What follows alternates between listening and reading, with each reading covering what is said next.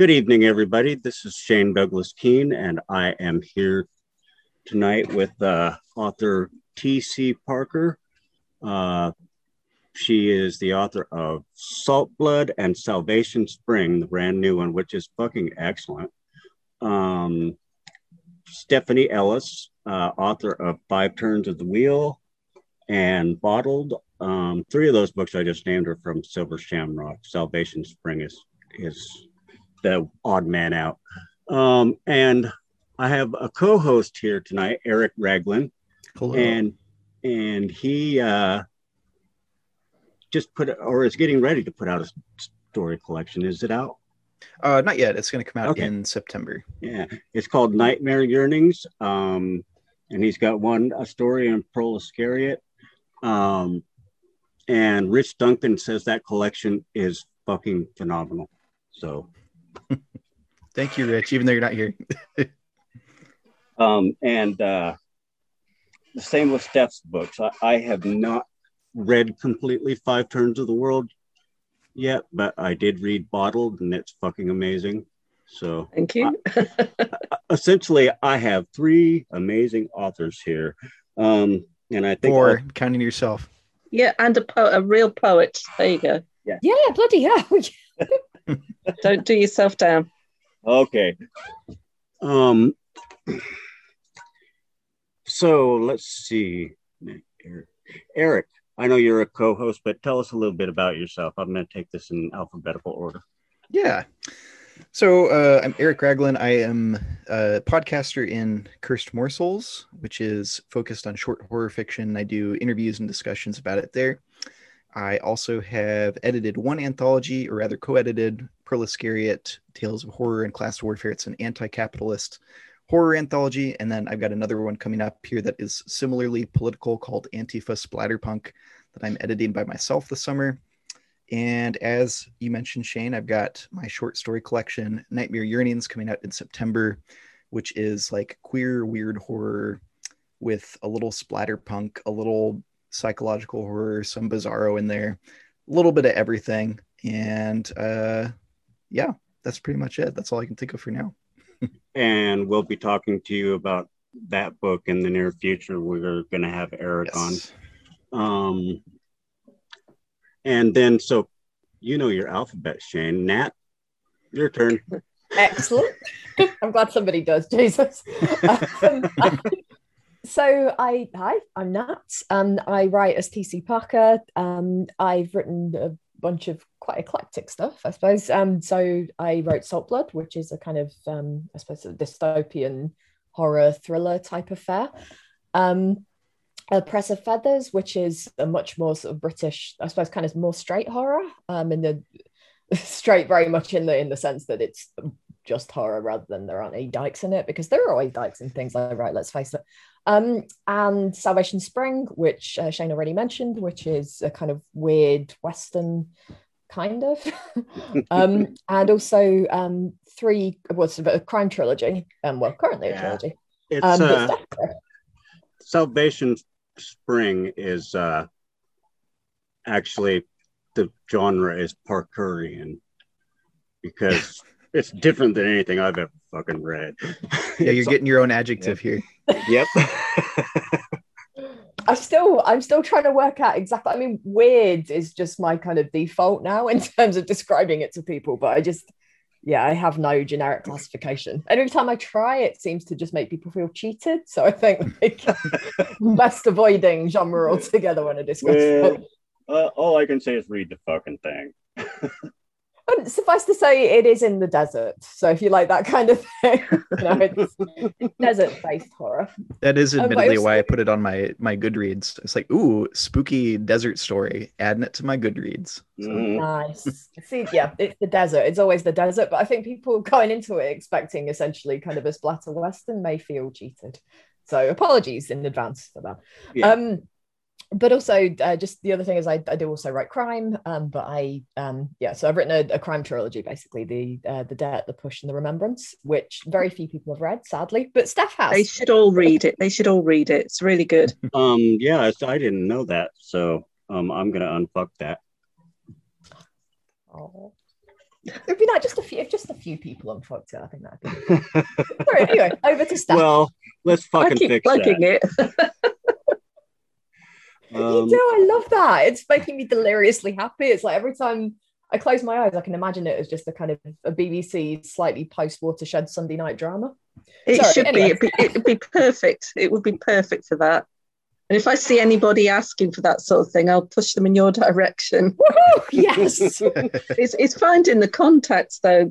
As I say, it is really good, and it does deserve a home on telly. So if anyone's listening, offer it a home. Yeah, really. There you go. Offer all of their books a home. As far as film work goes, were you finished, Nat? I am done. Yep, I am done. Okay. I don't want to cut you off, so I cut people off all the fucking time, though. I don't know why. I apologize about that. That's fine. Honestly, I'm happy to just keep on talking anyway. So it's all good. Yeah, that's my problem too. It's like, is he going to let us talk? Stephanie. Steph, please. Steph. I use Stephanie for my writing name, but Steph, when you talk to me, Stephanie was always when I was getting told off by my dad. I knew I was in trouble then. Yeah. I was Shane Douglas. Yeah, I write dark fiction, horror, a variety. I've published with Silver Shamrock 5 Turns of the Wheel. That's folk horror, dark fantasy, and Bottled, which is a novella, a gothic novella. I recently signed a contract with them for 6 books, 2 per year, 1 novel and 1 novella. I thought I'd sent them these other novels I'd written, and I was waiting patiently half of last year for a decision, and then discovered that I actually hadn't sent them. Oh no! But they are with Penn now. Because when I asked him, and he was offering me the contract, he said, "Oh, have you got any more books?" I said, "Yeah, have you decided?" And he went, "Oh, have I missed?" So he went to look at his emails, and he never received them. But I put on my spreadsheet that I'd actually sent them. So it's a bit of a senior moment, but he's got them now. So I've got those to write. I've got a collection coming out in June, As the Wheel Turns, which are short stories based in the same world as the 5 Turns. Which is amazing, by the way. Just as a sidebar, everybody should read it. It's fucking awesome. Oh, thank you. Yeah, I do like that world. I can have fun there. Steph sent it to me, and I can't wait to get into it, but I have to finish the other one first. Yeah. What else? I've got a few shorts coming out. I'm in Far From Home, the Off Limits anthology that's just come out. There's something coming out in September that I'm not allowed to say yet. There is a certain Weir Tales anthology coming out later this year with, I believe, a Shane Keane in there, who may have or may not have done a Weir Pig poem, which is very good. So that's it. There's quite a few things on the go this year, things I've got to do for next year. And I'm working on a follow-up to 5 Turns at the moment and having a lot of fun with that. Awesome. You know what's funny about that pig poem is that everybody thinks that they're going to read something that's going to be funny. I thought I was going to, but yeah. And then trying to come up with a promotional picture for that, it was a bit tough. I was looking at all these pictures of intestines and entrails and all sorts, and it got a bit revolting. I almost wish you would have used the not safe for work version. Oh no! If you ever watch Behemoth's video, "Oh Father, oh Satan, oh Son," and they do a take on, I think it's the Prometheus story, and he's against this cliff face, and the ravens or whatever are coming at him, and his intestines are sort of hanging down his front, and they just look like sausages, and it was that sort of vision I had with your poem. Yeah, a bit of Behemoth there.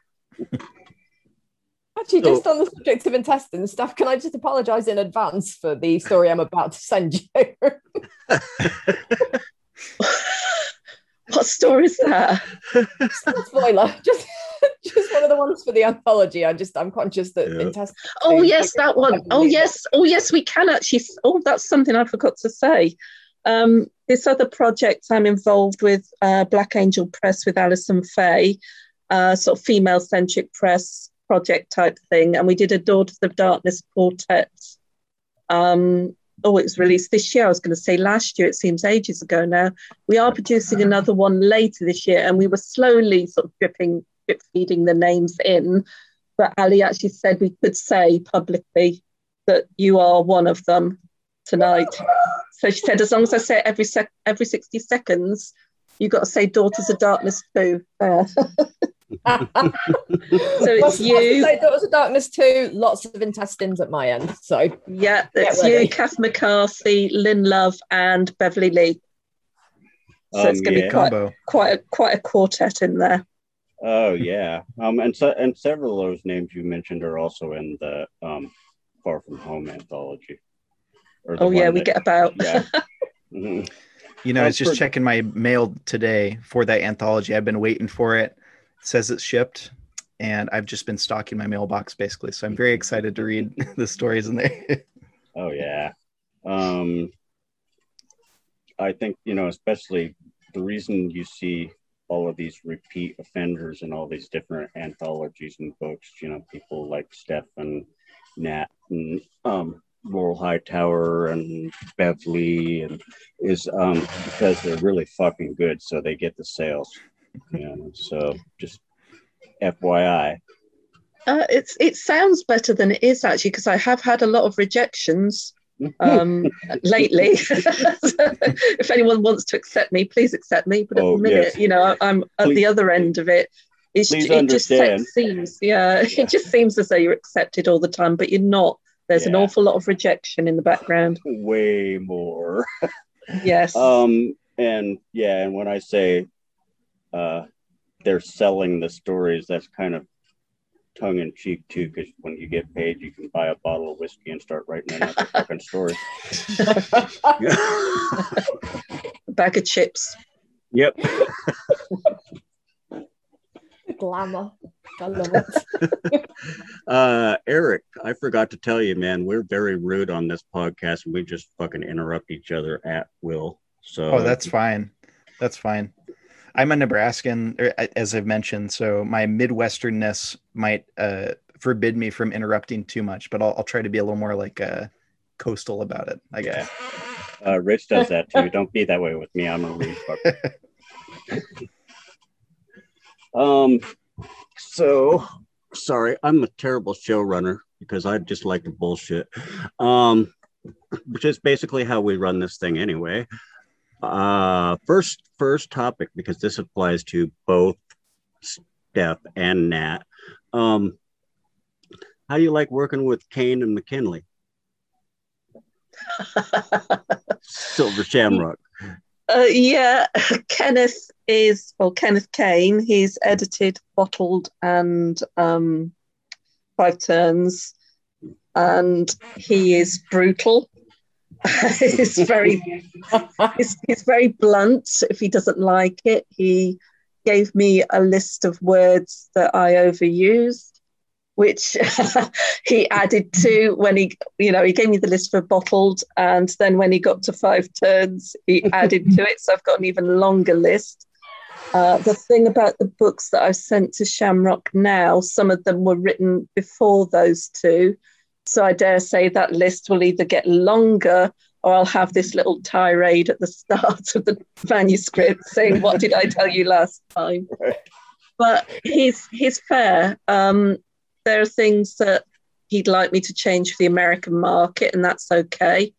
And then there's a few things that he'll say, "Look, I want to change this," but I'll say no to.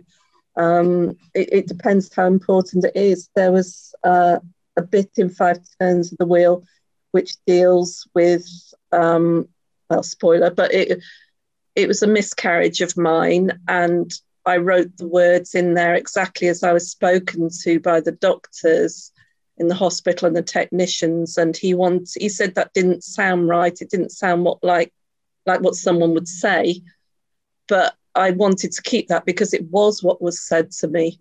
Yeah. It's a very easy process. We just back things back and forth. He'll stick to his guns on something. Some things I'll stick to the guns on mine, but others we compromise on. it's a sort of mutual respecting. So I've not found any difficulty, but I do have to get used to the bluntness sometimes. But he is very good. I will say that he's very good. Yeah, it's kind of strange. The bluntness actually is something whenever I have an editor who is like that with me. At first I used to like literally, thank God that it was just email so they didn't hear me crying. Yeah. You take it personally, don't you? Yeah. But I hit a stage where I actually thank them for that stuff because they make me better. Kenneth honestly scares the fuck out of me. He scares me too, but he did a good job, and the book in the end was a lot tighter for his recommendations.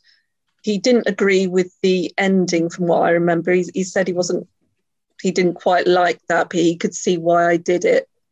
And it was actually a different ending to what I intended, because I was just going to wipe them all out. That's another spoiler, I suppose I should have said. But I was just happily writing away, and they'd go around killing each other and killing everybody. I thought, yeah, and I sat there with a big grin on my face, and then I suddenly thought, oh, and I knew I wanted to write about them again, so I just swerved it and changed it.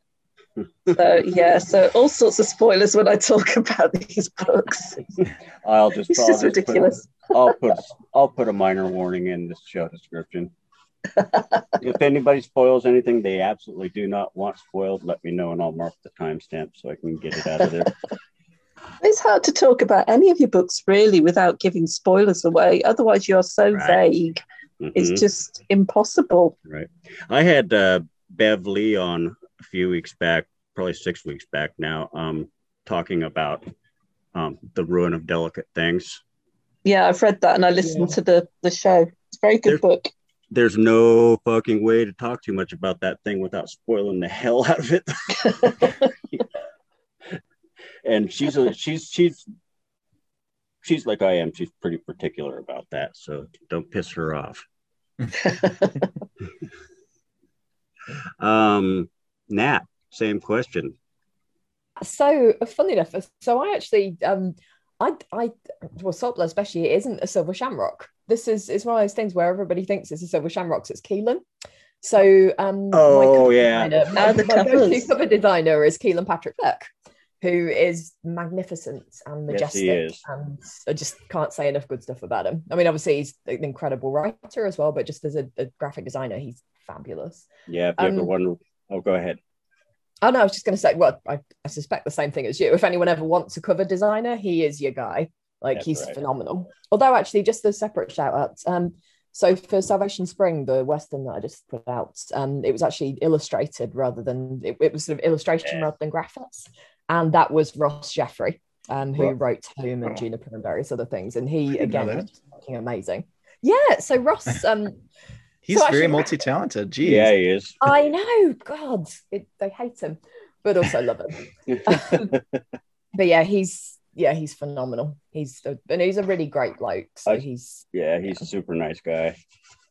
He just deserves everything. But yeah, so Keelan, because Keelan he's actually done the covers for most of my books.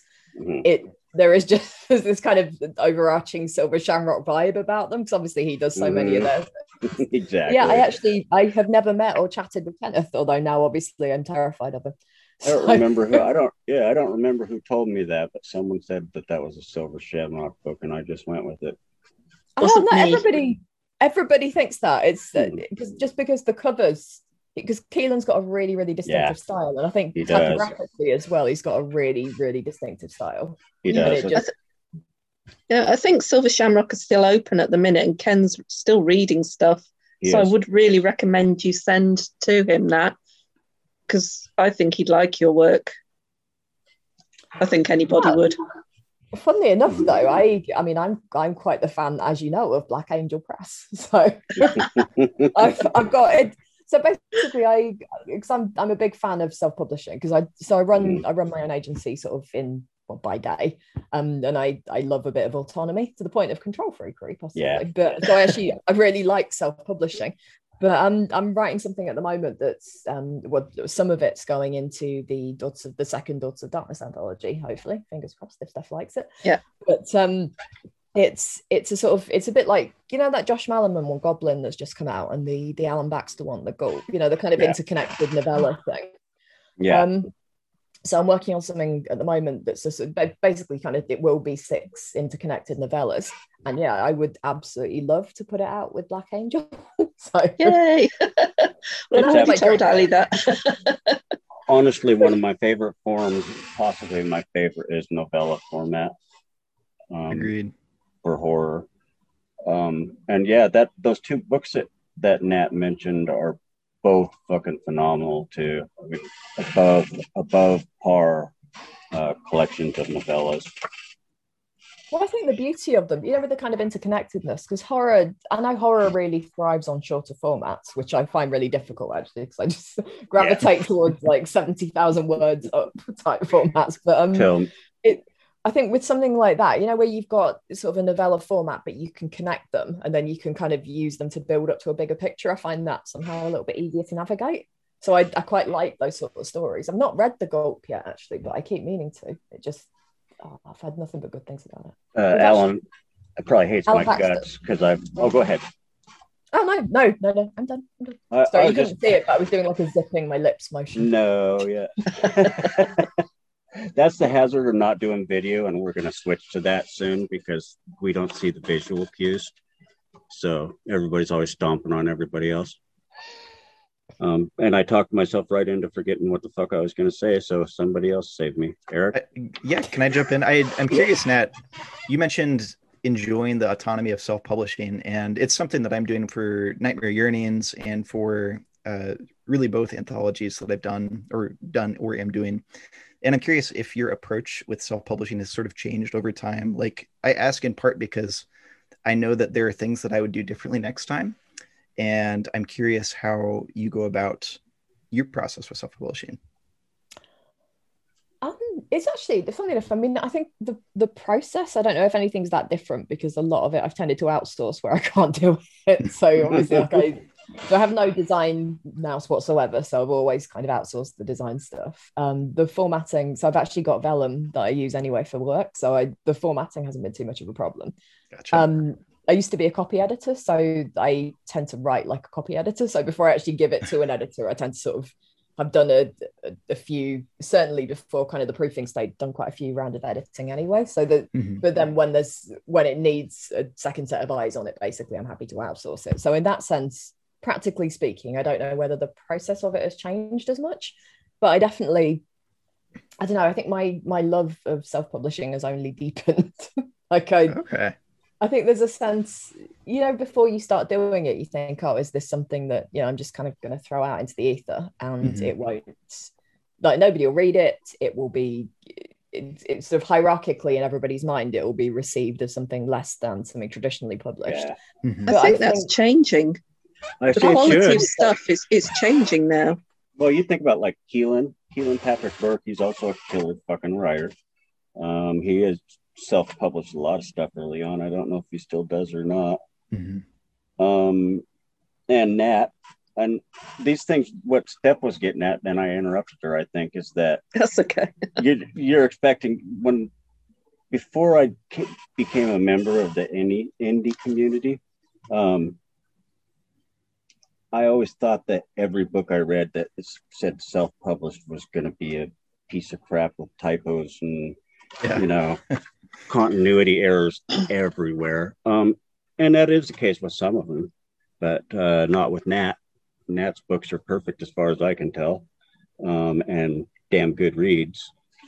And, you know, there are some people out there that are doing it and doing it right. Oh, there's some incredible self-published stuff. I mean, even somebody like Adam Neville, who's just switched from trad publishing to indie, you know what I mean? Like, I think people are starting to realize. And also, I mean, just on a practical level, there's so little money in trad publishing anyway. You know, if you get people that kind of go into it thinking, oh, I'm going to be a professional writer and I will get an agent and then I'll get an advance. And you know what I mean? And I think you have this kind of perception that you could be, you know, if you get signed by one of the big four or the big five or however many are left now, you know, you have an established career trajectory. Whereas, you know, I know in the UK, the average salary of a professional writer is, I think, just under about 13 grand a year. And I think it's less than that. It's about 10,000. Christ, I mean, there might be an older article I was reading. Like, you know, at the rate I'm going, it's 1,500 a year. So what am I actually holding out for here? You know what I mean? Like, is the prestige of people I'm not that fussed about anyway worth? No. You know what I mean? It's that validation thing part of it, isn't it? Really, you know, we all want to be seen to have been accepted by the bigger firms, the bigger names that were up there with them. And so we're searching for that whilst we're still doing our own stuff. It's hard to have that self-belief. And I think it's the lack of belief that keeps you pushing for those other deals when you can actually do it by yourself. I think the self-publishing side, creating the books and things isn't the difficult part. It's the marketing and getting your name out there afterwards. Yeah, absolutely. Just getting people to read it. And I mean, the other thing that I'm more and more aware of, I think, since having got involved in especially sort of the indie horror community, is just how much stuff there is. You know, you go from, certainly for me, I mean, because I've only, I suppose, been writing and kind of putting stuff out for about a year.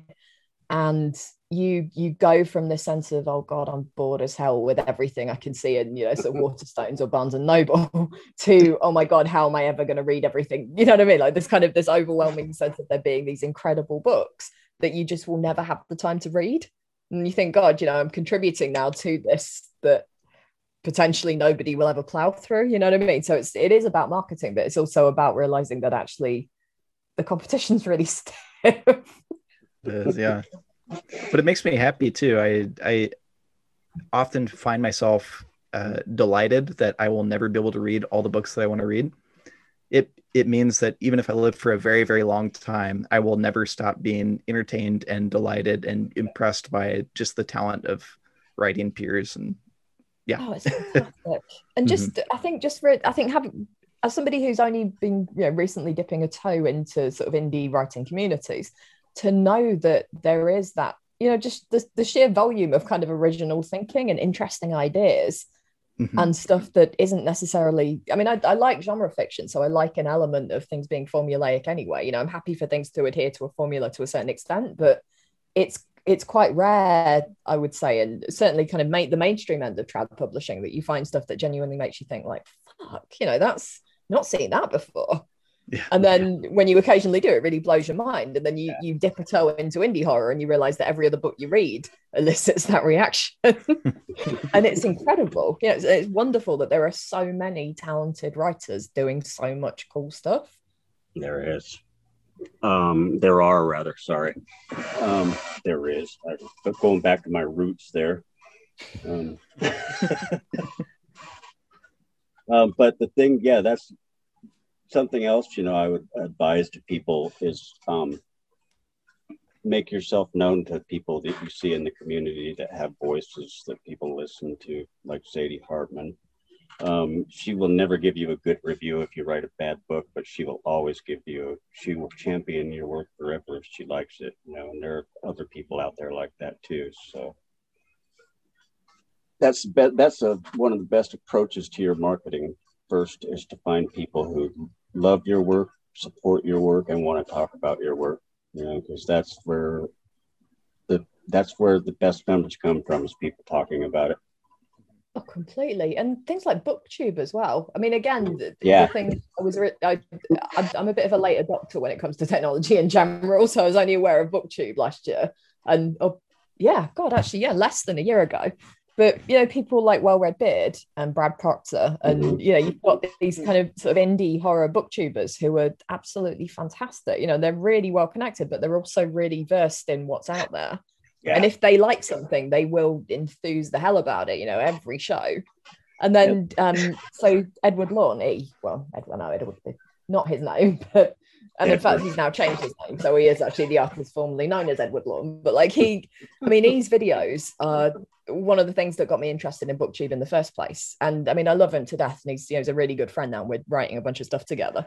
But to have gone from, you know, kind of sort of watching his videos to actually talking to him now being a close friend in that short space of time, the relationships that you can form in the community beyond just, sort of getting people interested in your work is phenomenal. And again, that's not necessarily the kind of thing that you'd be able to do if you went down a trad route, where maybe you were seeing people at kind of functions and conferences, but that was kind of the end of it.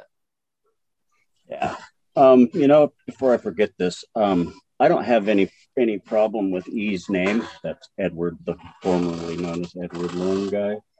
He's always just been asshole to me. So yeah.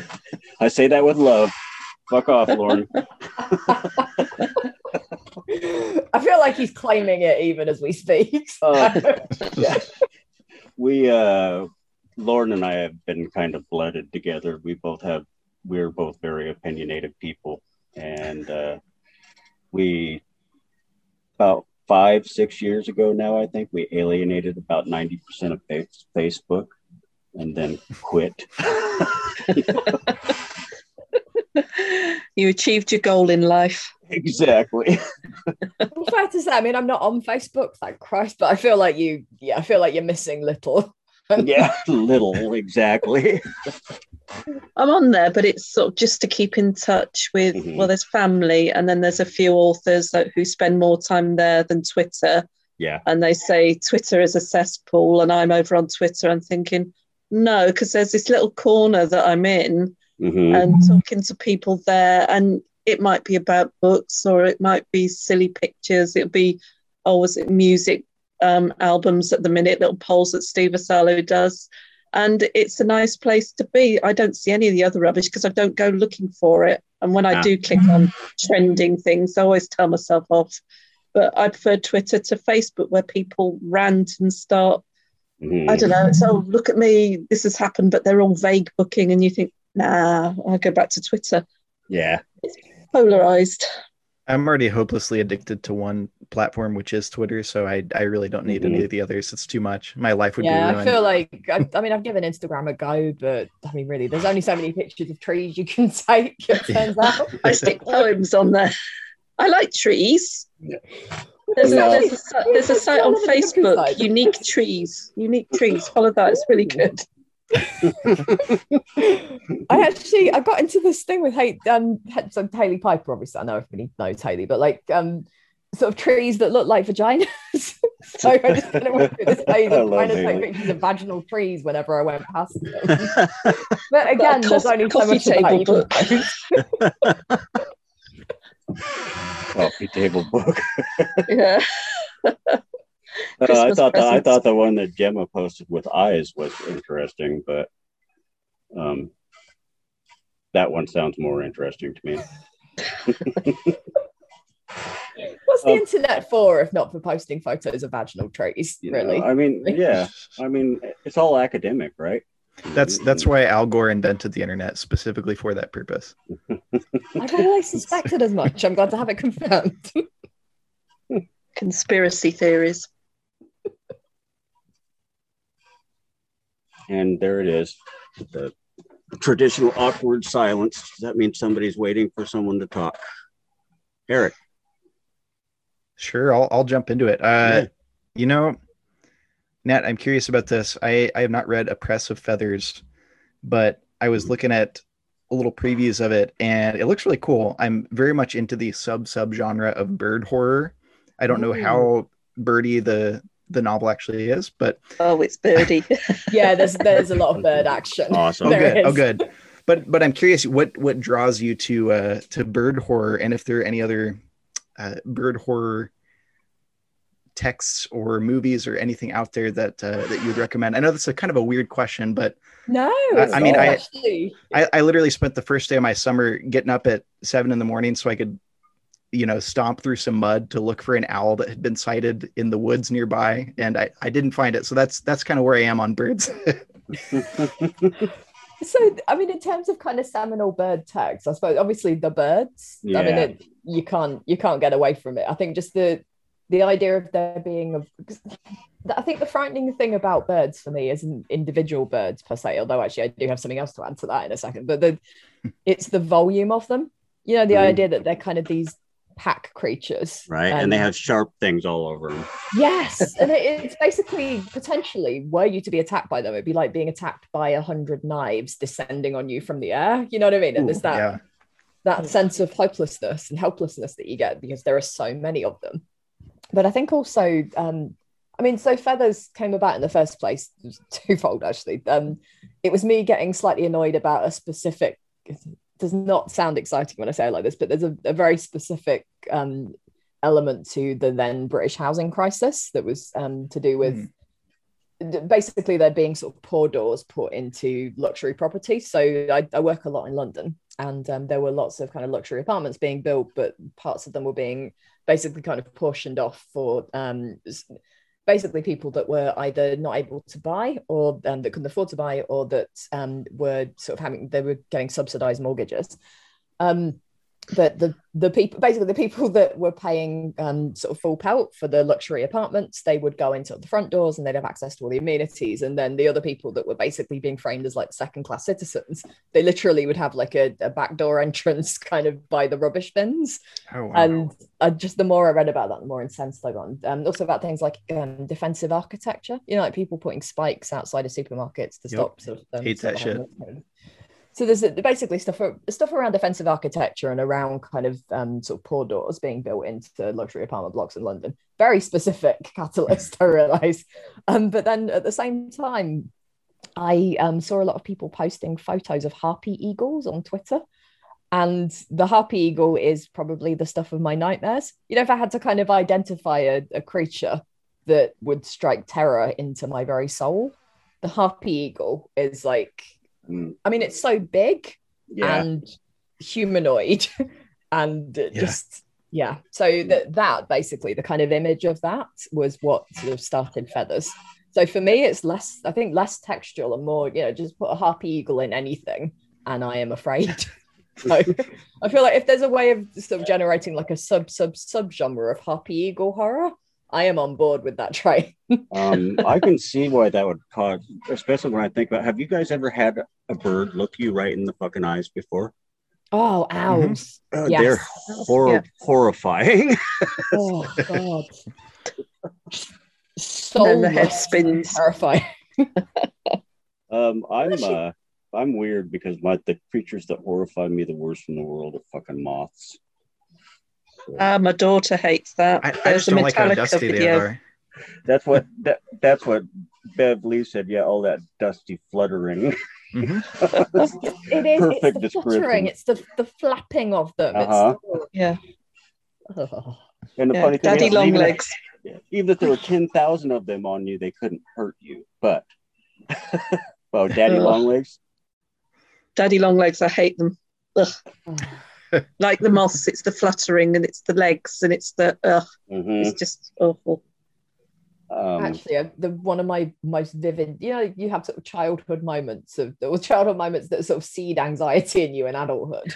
I remember running through a field once when I was about 10, and there were there's a certain time of year where there's just daddy long legs everywhere, and I just was running across this field, and every step I took, like another cloud of daddy long legs would be unleashed from the grass, and it was just, oh God. That's horrible. It's like flying ants in Southampton. It's very bad for flying ants down here in the summer. You think it's dandelion fluff flying around, and it's not.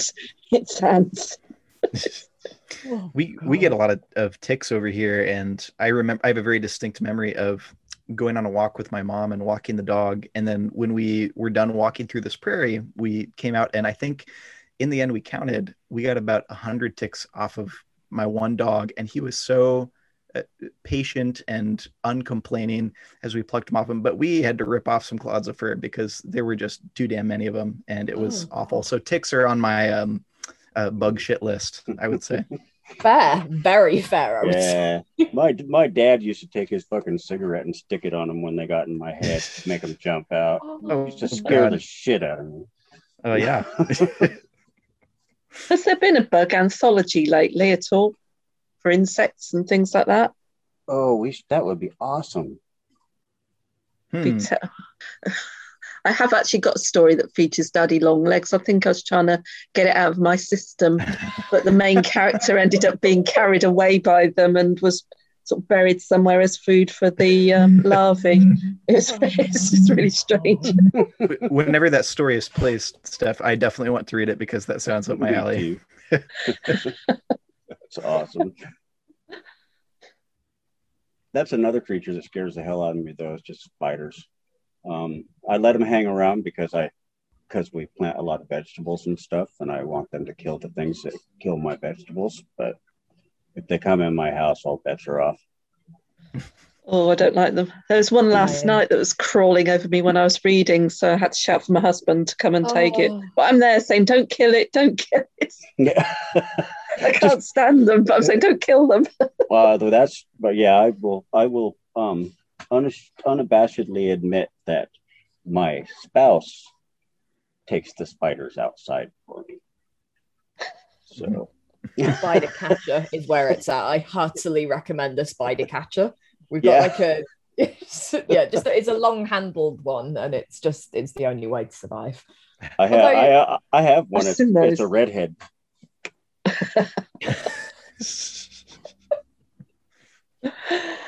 I have to say, one of the things that, because obviously, I mean, the UK's got a fairly shit climate, and the terrible food and so on. So there's a few things that if I were to think about other places that I prefer to live, so like in fact, like the West Coast, for example. But the one thing that I do really enjoy about the UK is the relative dearth of spiders that could kill me. I very much enjoy it. Well, we've got biggish spiders. We haven't necessarily got anything too deadly. Yeah, that's what I like about the Pacific Northwest too, is that we have black widows and brown recluse, but not in huge numbers unless you're on the coast. But otherwise, the pest problems, especially with deadly spiders, is very minimal.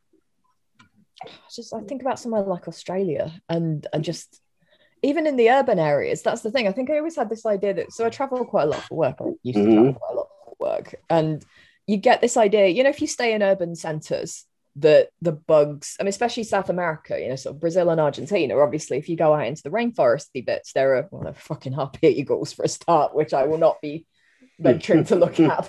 Like, there are loads of things. There's sort of flora and fauna everywhere that could just kill you. And that's fine, come to terms with that, because there is definitely a clear division of, this is the kind of foresty bit and this is the kind of urban, sort of building-y bit. Yeah. But actually, Australia, even sort of the heart of Sydney or Melbourne, there are still horrible spiders and cockroaches and things kind of crunching underfoot, and there's not really anywhere to hide. And I find that terrifying. You just reminded me, I used to work for a confectionery company. I was responsible for quality assurance of raw materials, and they were sort of healthy confectionery, but they were owned by Roundtrees of York, who were bought by Nestle.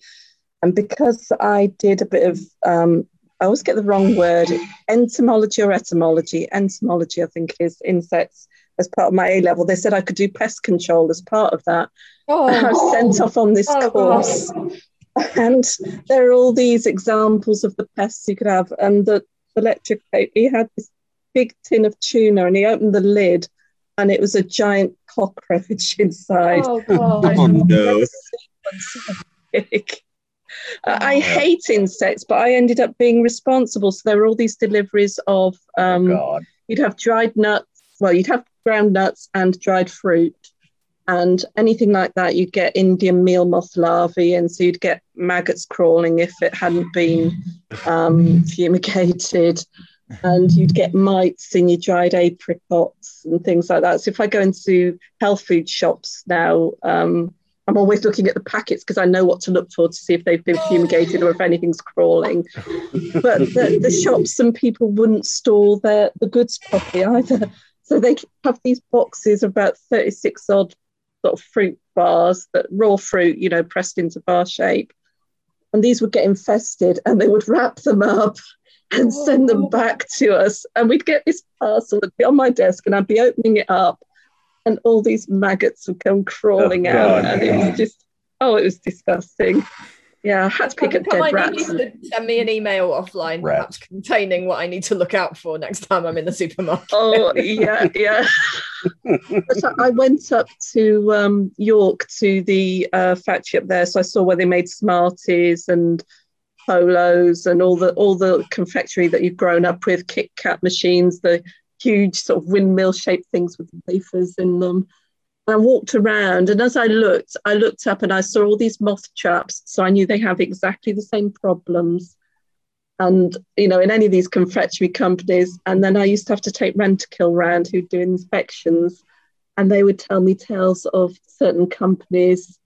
I suppose I better be careful what I say, but certain companies that you couldn't open the machinery, but it would get infested. And when they did take the panels out, they would find all these creepy crawlers in it. And these are household names, and it's just, it's disgusting. I did pest control work for about 2 months once because I hated it. And that's what I went around and did the restaurant accounts down in Salem, which nobody knows where that's at, but restaurants are horrible. You see the back of some of those houses, you'll never eat in a restaurant again. They get bad infested. I mean, obviously it's going to happen because you got all that grease and all the food particles and everything like that. You're going to have cockroaches in this city anyway, or in Salem, and we have a healthy cockroach population. But yeah, it would get really, really nasty, and we'd have like 25 different rat traps around the places. Rats. But then what chased me away is when I had to go and empty those fucking rat traps. It's like, nah, I couldn't. I didn't have the cruelty in me, because it's like usually the rodents were still alive and they drop them in water and leave them underwater long enough to drown them. Yeah. It's like, I hate those fuckers too, but I couldn't do shit, man. We had there were pellets, there was poison or whatever it was that was put around the site where the factories were that I worked, but it was in a rural area of Wales, so it was sort of wild around it. So that's why there were rats, and they would come in and they would be dead. Everybody would just leave. They'd just point to it and say, "Steph, there's one foot." So I'd have to go and get it and be rigid, you know. It wouldn't move. You pick up by this solid tail, and I had to throw it, but no one else would pick it up. They left it to me, but I thought, boy, it's not going to hurt you, but it's things you do as part of your career plan. That wasn't in it. If you remove a dead rat, though, it's much better if it's in rigor than if it's past rigor and all mushy and stinky. And But you're not that far from rats, are you? I don't know what the distance is, but everybody's within a certain distance of a rat population, and they're always near water and water tanks. Yeah, guaranteed. Portland is port city, so we have rats here that could carry you away if they wanted to. And I think they said here in the city of Portland at any given time in most locations, you're about 7 to 10 feet away from a rat at any time, and usually much closer. Yeah.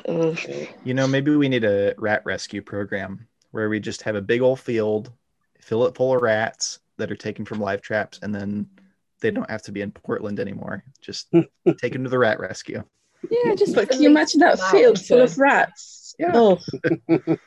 Just like a moving brown carpet and lots of beady eyes, and they all merge into one, and then you get a mutant rat. Yeah, no longer Rat King. You'd have like a Rat Emperor or something. Yeah.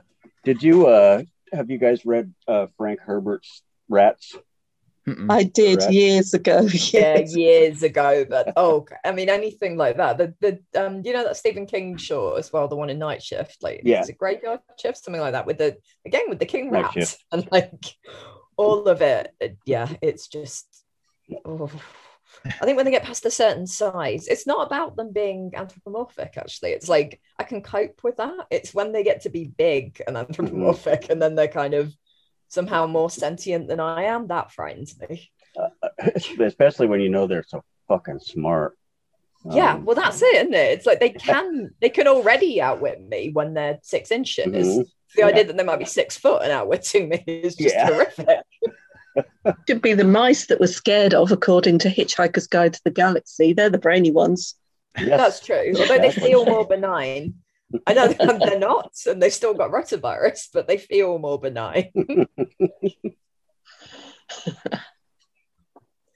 Oh, sorry. I just had a flashback to various rat-based horror, and now, yes. I have actually written I've written a short story called Rat Sally, and I've just sent that out for a Halloween thing. And there are rats in there, and they are in an alley. But it's not the rats you need to be scared of. Yeah. So what do you need to be scared of? Well, it was the humans that were there. Yeah. No kidding. Well, yeah, humans in any environment are something to be scared of most of the time. But I wanted to talk about some about diversity in our community, and things that I've seen. First off, as you know, I'm a very, very vocal advocate for mental health. And I've seen a lot of, there's a lot of misunderstanding in our community, and there's a lot of just blatantly open intolerance to people, who have things like ADHD and ASD and name it, every other acronym. To the point, I've had people call me crazy. I've had people block me. I've had people, call my friends crazy for the same reasons. And it's getting worse and worse and worse and worse. But the community as a whole doesn't really seem to see that. Because, and I know why. I don't blame them. It's because if you aren't living it, you don't understand it, like anything, So I just think that's something that we should all be aware of when we're dealing with each other in this community, is that vast majority of creative people have mental health issues. It's just a fact. Something that I learned as well. It's living in the world begets some anxiety, especially now. Oh yeah. Shane, I'm cycling through my head trying to think of people I know who are creative who don't have some sort of mental health issue. And I mean, I can't confirm everyone, but it's sure a lot of people. I don't know if it's the writing that causes us to develop the mental health issues, or if it's the mental health issues that cause us to write. I think the latter. Yeah. It is. I was just going to say, the one thing that I learned when I was working in the school with teens, and there were kids with whether it was ADHD, ASD, autism, you learned to adapt to them and their way of thinking. You didn't expect them to be as everybody expects. So, for example, if I was working with an autistic kid and they would be a certain way, they would say things quite bluntly that most others would say, well, oh, that's a bit rude. And they would be apologizing for saying things. I was, no, because I understood that was how they perceived things, how they sensed things. It was a different way of seeing things. And it was up to me to recognize that and accept that and adapt it accordingly. I think people feel threatened by these things because it's different to what they expect, and they don't know how to respond. Whereas all you really need to do is get to know that person and adjust yourself. Exactly. There's no issues, but it just does need people to listen to each other, to accept each other for what they are, to be maybe more open about themselves and what they are, so they're not putting pressure on themselves by being something they're not. But I know that some people, you can't always be what you want to be because you're frightened of other people's reactions. Right. But it's those people that have the problem, not the person. And that's exactly right. Yeah, absolutely. And I think, one of the things that's lovely, I think, not just within the horror community, but I think more generally, one of the benefits of social media is that people are able to kind of talk, that because obviously the more people talk about neurodiversity, the more people are starting to interrogate the idea that actually there is a baseline normal. Because I think that's the shift, and that's one of the things that I think's been most delightful over the last few years with the growth of stuff like social media and just people being able to connect, kind of across the geographies.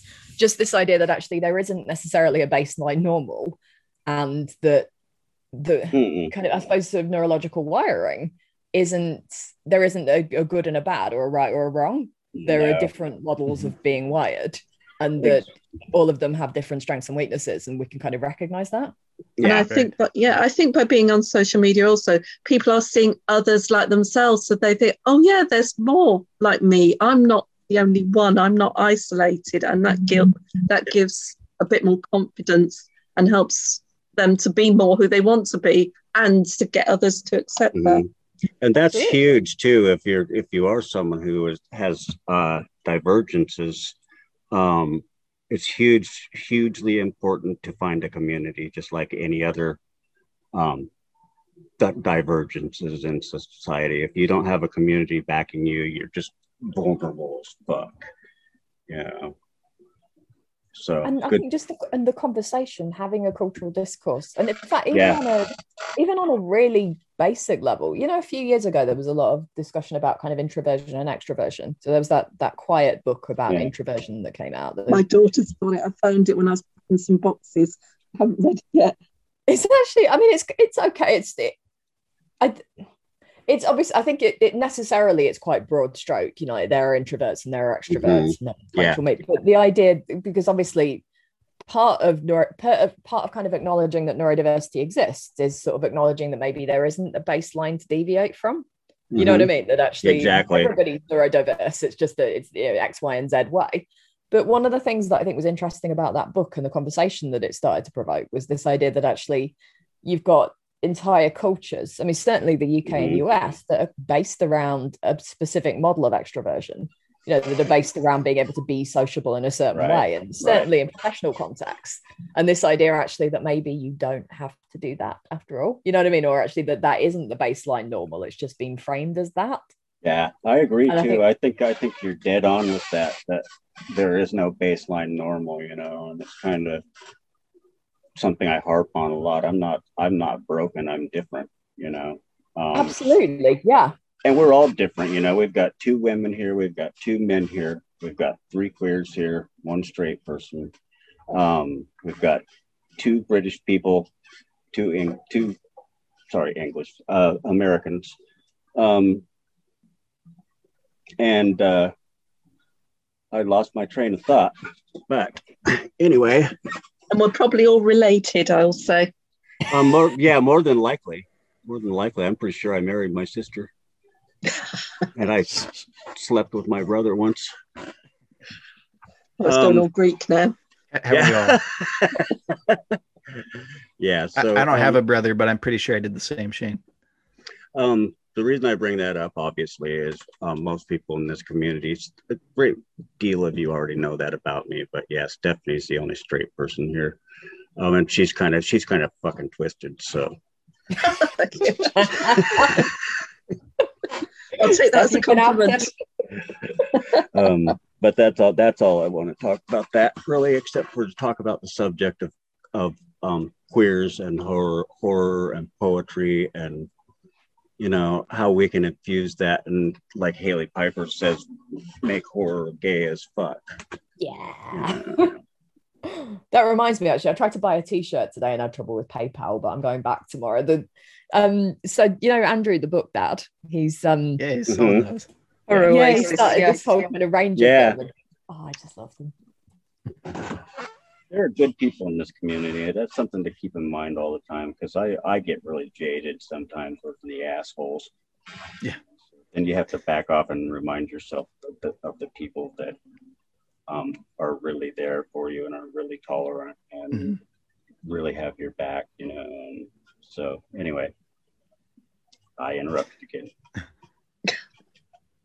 Shane, you mentioning queer horror, I just am reminded, I'm thinking about, some of the kindest people I've met in this community are also, members of the queer community too. And And then I think about people like Eric LaRocca, for instance, who Yeah. is literally one of the most kind people I've ever met in my entire life and is so incredibly gentle, but he writes the gnarliest shit. Like there is just some supremely gnarly, just utterly like, oh my God, I can't believe I'm reading this. The cover on his new book tells it all. Yeah. I don't know. I just love that. It's such a wonderful combination of kindness and just like gnarly radicalism that I appreciate. I don't know. It's cool. And that's, you know, sort of Haley and Sarah Tantlinger, and you know, I mean, some of the stuff that they've written, like, I mean, Sarah Tantlinger's To Be Devoured is it's pretty hardcore. It's pretty intense. Yeah, it is, and like, I don't know, but I mean, she's absolutely, I've obviously only interacted with her on Twitter, but she's absolutely lovely. You know what I mean? And there's that, there is that kind of juxtaposition of like people being really sort of sweet and gentle and supportive, and then cannibalism.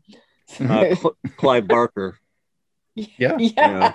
I mean, it kind of says it all. You know, if someone says I'm queer and I write horror, it's probably going to scare the shit out of you.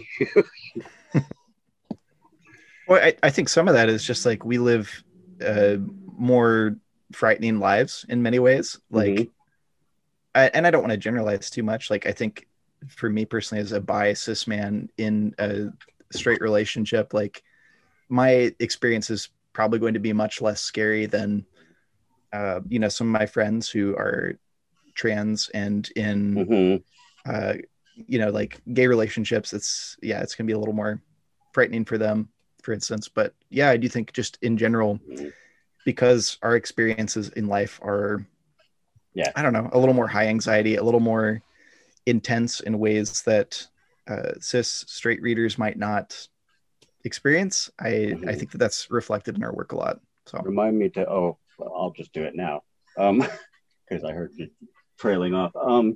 That's something too, you know, that people don't understand about queer people is that let's see, I think you said you're in a straight relationship. Correct. Yeah. I am also. I believe Nat is. I am not. I am. But I'm wrong. No, but so I was married to a dude previously, but no, currently to a lady. So, but it's I think it's a funny one because there's this perception that, and I know there's a lot of debate about this at the moment, that queerness is kind of contingent on constantly performing it. And it's just that whole idea is exhausting. And I mean, I think a lot of it ties back into the idea that people have that queerness is exclusively about sex. You know, that's right. It's born out in the performance of sex, basically. And like and I mean, obviously sex is part of it, and desire and attraction and all of these things are kind of mutually imbricated. But actually, you know, the vast majority, I've got 2 young children, the vast majority of my life is spent, you know, washing things. And exactly. And I mean, what the heck, people fuck too. So, you know, I mean, if you're in love, you know, go where you want to go with it. I think that's it. And it's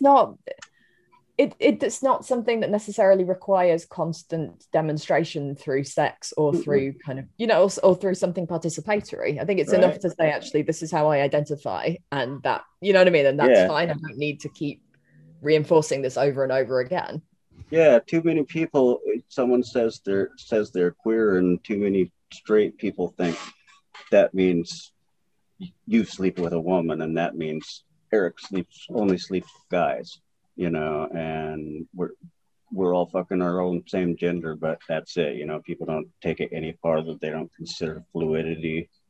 They don't consider that for some of us, sex is just the absolute opposite of their queerness. You know, I mean, think about I'm a demi, and I can't get aroused by someone unless I have emotion for them. I have to have feelings for them, you know. So, and then I don't give a fuck if it's a man, woman, trans male. I don't give a shit, you know, because it means nothing to me. I hate gender. So, but that's the thing, is that there's so much diversity even with it, and nobody, you know.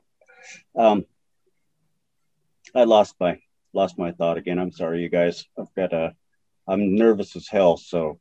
Well, you're good. You're great, man. So. All good. But it's interesting though. I think that the queerness, sort of relationship between queerness and horror. I mean, so Clive Barker, it's not, for me, it's not just about the queerness. It's definitely about the sort of intersection of for all I've actually just said, it's not about sex. Yeah. Like, with me and Barker, it's all about the sort of intersection of sort of queerness and BDSM. So you read something like sort of Hellbound Heart, and it's, I mean, obviously, like anecdotally, it's something that he came up with. He sort of visiting a lot of BDSM clubs in New York in the 70s. But it's, you know what I mean? There's that kind of, I think it comes back to a similar point to the neurodivergence thing, actually. This idea, actually, that there isn't necessarily a baseline good or bad. There isn't necessarily a baseline right or wrong. So you can play around with ideas of kind of sort of moral purity and monstrosity with more impunity, perhaps, you would have if you had than you would have if you had a different perspective on that. I have a story I'm writing right now that I'll probably never manage to sell because queer. But every character in it is non-binary. And I believe that that's kind of the direction our society is headed if we don't all blow up first. I mean, because when I was a kid, how I described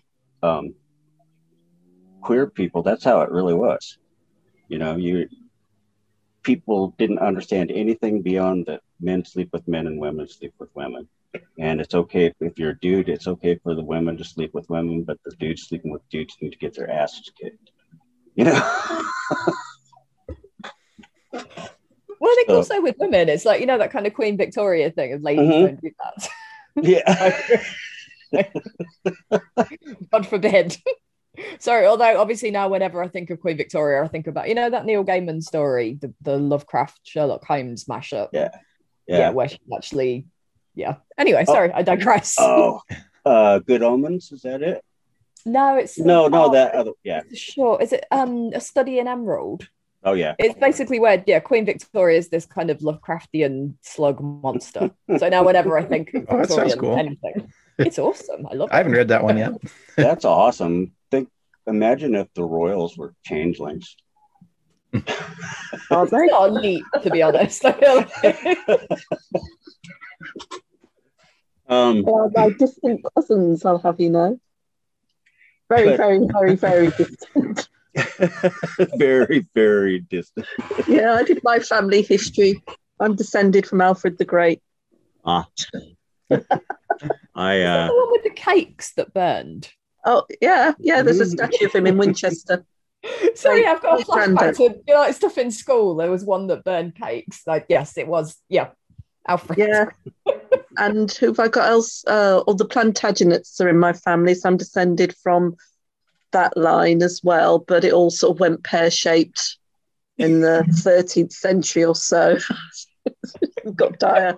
But I lay claim to the Vikings. I do like the Vikings. I think that's probably why I like death metal. Yeah. Steph, you and I will have to exchange death metal recommendations. Well, actually, it's Eurovision tonight. There's never been a better time. Apparently, there were a couple of metal bands on there. Italy, that's what I heard. I mean, to be honest, after that Finnish entry, nothing would surprise me. Right? I saw a video of that online. But, so that's something, though, and I keep trying to come to this and losing my thought, but back to queerness in literature. I think it's my friend Stephanie, Witovich, I think that's how you pronounce it. She was writing an essay on queer poetry the other day, and I got to thinking about that, and even I hadn't ever really put together that was even such a thing or a category, So, but then when I started thinking about it, I started thinking, well, it's kind of in a way my responsibility to infuse my work with that kind of sensibility, because it doesn't harm the work, it enriches the work, and it also kind of makes things, like you said, not normal but normal. Yeah, a lot of poetry though it was sort of coded messages, wasn't it? And you go back, 15th, 16th century, a lot of the courtly love, or the romance all that. It was all disguised, and they were all poems to various people. And you had to try and work out who it was for. It was completely. there, but it was just hidden in the language of the time. Well, even some of the sort of kind of early modern theatre, like, I mean, so obviously Marlowe, but I'm thinking like something Edward II, you know, you've got like opening soliloquies that are basically just kind of love poems to men, or some from men to men.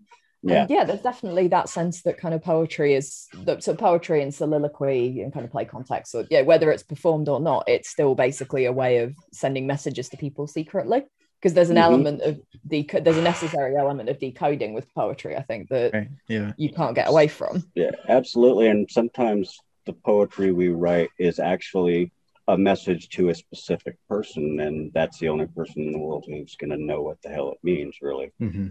But like you say, it's coded, so it means something to everybody because it has to.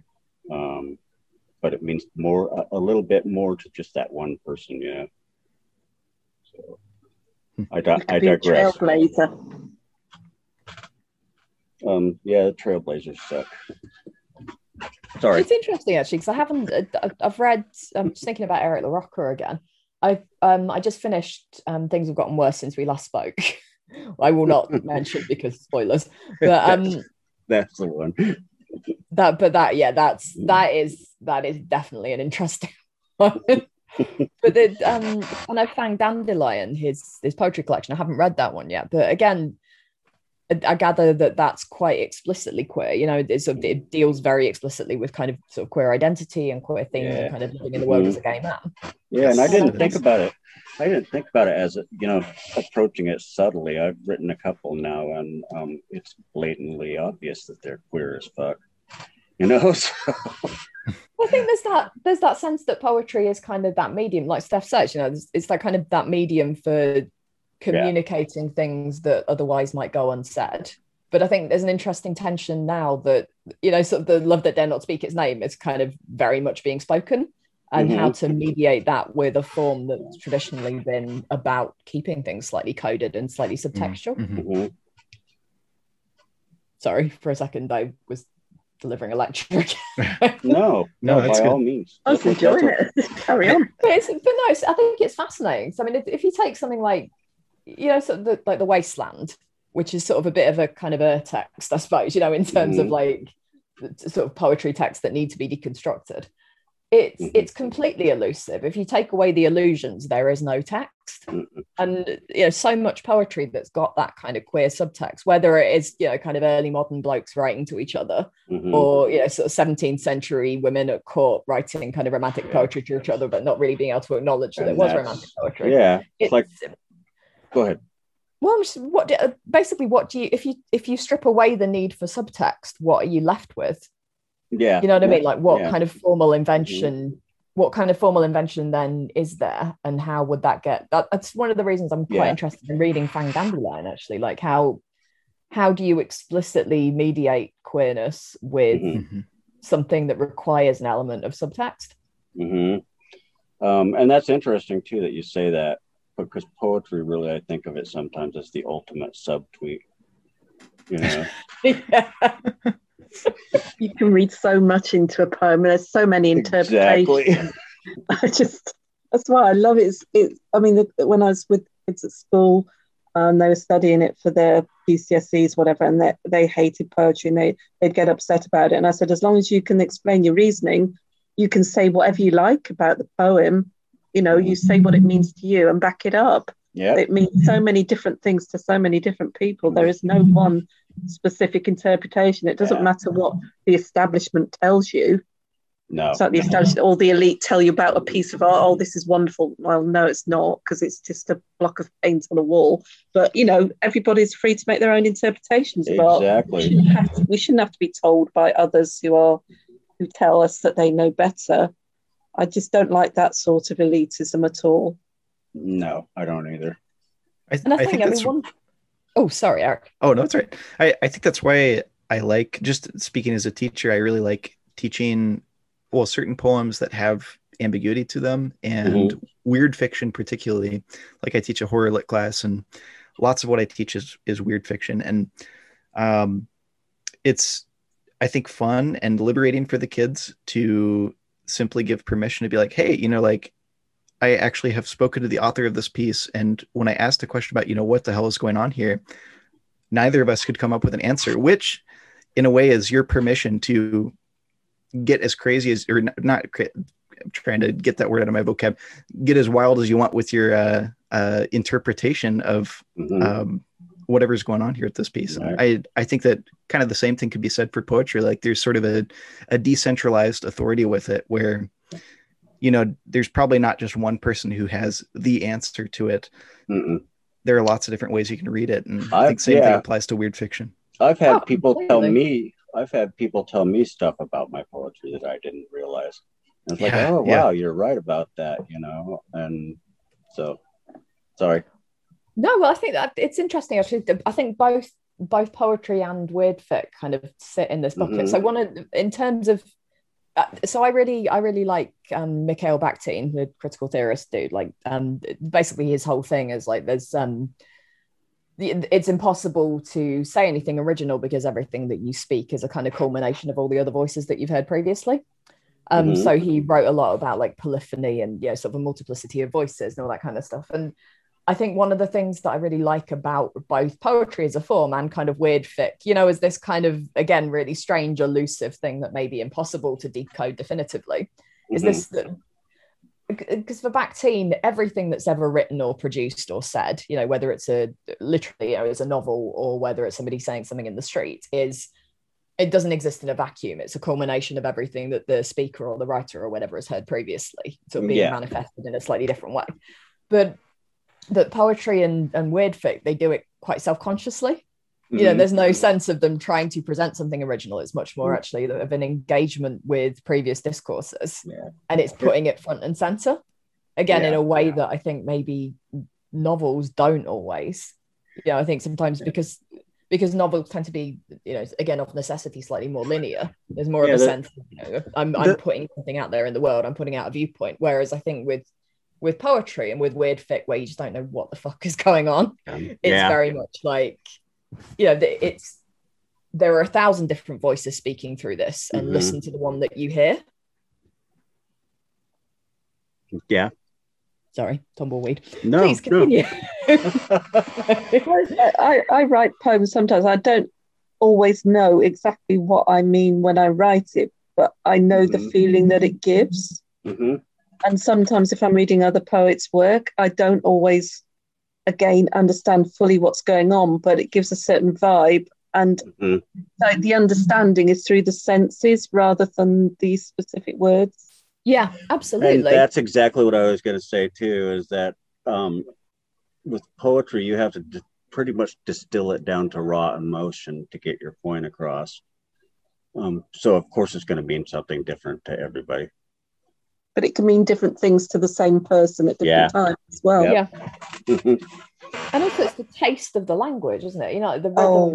The rhythm of it. It's not necessarily even about having a definitive meaning. It's like, it's what sensation does the shape of this word or the shape of these syllables or the juxtaposition of this and this kind of elicit in you as somebody writing it and then somebody else reading it. And that's where my love of poetry comes in, is that I write a really bad poem and then I go back and massage it and, shape the words. I kind of think of poetry the way a sculptor would think of their art. It's something that you lay the blob of clay first and then you start shaping it and, or not sculpting, but I guess that's what it's called. Whatever, I don't care. It's kind of like that though. It's sculpture. I think a lot of writing, it's actually, so many people have told me this. It's funny because it is actually completely antithetical to the way that I write, which is, again, like a copy editor. Like, what do I want to say? Let me make a very, very detailed plan, point by point, and then only when the plan is complete will I begin to write it. But like, a lot of people talk about writing as, like there's something trapped in a raw material, and it's their job to kind of dig it out. And I slightly envy that. That idea that you're kind of getting at something that already exists rather than making something sort of wholesale. Yeah. I've read a lot of sort of Anglo-Saxon early poetry, and I got the prose of the poet, the poetic Eddas, and I think the Icelandic sagas. And I love the way they write. They use a lot of metaphors and these pennings or whatever it is, which is a certain type of metaphor. And the imagery, I don't always get what they're going on, but the way they put the words together, it's like these paintings in your head. It's a gallery. It's just amazing. I'd love to write like them. They might have killed everyone as they went about their invasions, but they wrote amazing poetry. Well, and you look at, speaking of meanings, I don't remember which one of you mentioned the wasteland, but God damn it. Never mind, go on, Steph. I stopped. I will say the Hollow Men, I think, is one of my favorite poems. It's just so bleak. Yeah. That.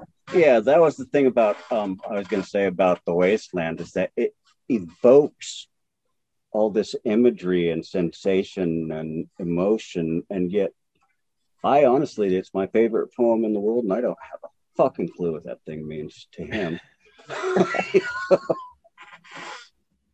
Actually, I mean, it's funny because when I remember when I first read it, there's all the notes at the back, and you read it, and you can, sort of try and meticulously cross-reference and be like, oh, it's that, and it's that, and it's that. But actually, I mean, for me, that completely kills the pleasure of it. Like for me, because I absolutely love the wasteland, but like the pleasure of it is in the trying to impose some kind of meaning on something that feels very chaotic, that isn't necessarily an intentional meaning at all. And in fact, so my favorite poem in the world is it's another T.S. Eliot's Marina.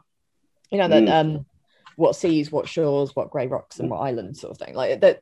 And that, again, I know logically that that's about Pericles, you know what I mean? Like, it's a riff off Pericles, but I don't give a fuck. Do you know what I mean? Like, I'm not reading it for that. I'm not reading it to be transported back to what I would consider one of his lesser plays anyway.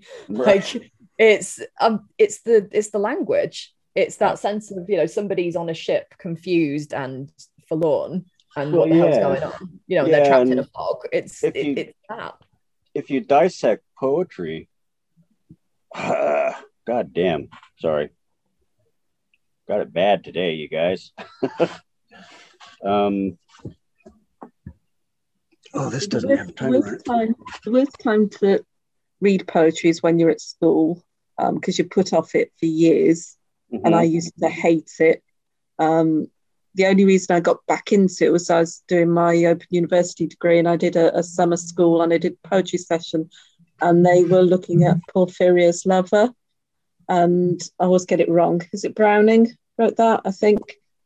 And I read it and I thought, yeah, it's okay. And then they started to look at the language, and by the end of it, I realised it was a psychotic poem about a bloke who just killed his partner, his girlfriend, because it was a thing to do. You know, they were sat there, what can I do? Oh, I'll just strangle her with her hair. Right. And then he just carried on sitting there, and that was amazing. After that, I was reading all sorts of poems, trying to tease out the meanings and looking at all the clues and all the protest poetry from earlier, where people get disputed if they discovered who'd written it or who was it. And you know, it's political. People think poetry is for the "be still my beating heart" sort of thing, and lovey-dovey stuff, and it's not. It's protest. It's rebellion. There's so much in there. It's I just it is, and it's completely, you know, I mean, I think Shane, you were saying about, you know, it can be a message to one particular person, and but also, I mean, it's the perfect vehicle for just a kind of a very personalized fuck you. You know what I mean? Like, but also, like a huge portion of my poetry I call self-exorcism, and because I'm a confessional poet. I'm not much of a narrative poet unless somebody's paying me for it. And then I'm any kind of fucking poet you want me to be. Fair, I think. Yeah. But so it's kind of like, you know, purging. After I wrote the stuff with Josh Malerman, I went into a major funk, you know, total imposter syndrome, and when the fuck is everybody going to wake up and realize that this is shit? Or, you know, and conversely, you know, this is all you had. You blew your load. You're never going to be able to do this again. You know, even though I've been writing poetry 45 years, so I was horrified and miserable and depressed and bleak, and poetry is what I use to work my way through things like that. So, but yes, Nat, what you were saying, it is a very, very good way to give a very specific fuck you to someone. Oh yeah, well, a bit, but also anything. It can be a way of sort of getting, just like you were saying, like it's a way of exercising something that's inside you. Yeah. Or a way of saying fuck you to somebody. It's a way of telling somebody that you love them. It's because it's so elusive of necessity, because just of the the sort of paucity of language in there versus other formats. It's got it comes back to the coded thing again. Like Steph was saying, like it's of necessity coded. So right. You can kind of encode it with anything you want, any kind of, in a way that will slightly resist interpretation or definitive interpretation, because it's so contingent on what somebody gets when they read it. Right. Go ahead, Eric. Well, I think it's interesting talking about the way in which poetry can be coded, because most of my experience with poetry comes from both writing and performing slam poetry, and then coaching slam poetry at a school for a year. And I think a lot of slam poetry is, I don't want to be overgeneralizing, but I think it's a little less subtle. There's, I think, a lot more direct confrontational energy to it. Yeah. And you talking about, how a poetry can be a big FU to someone.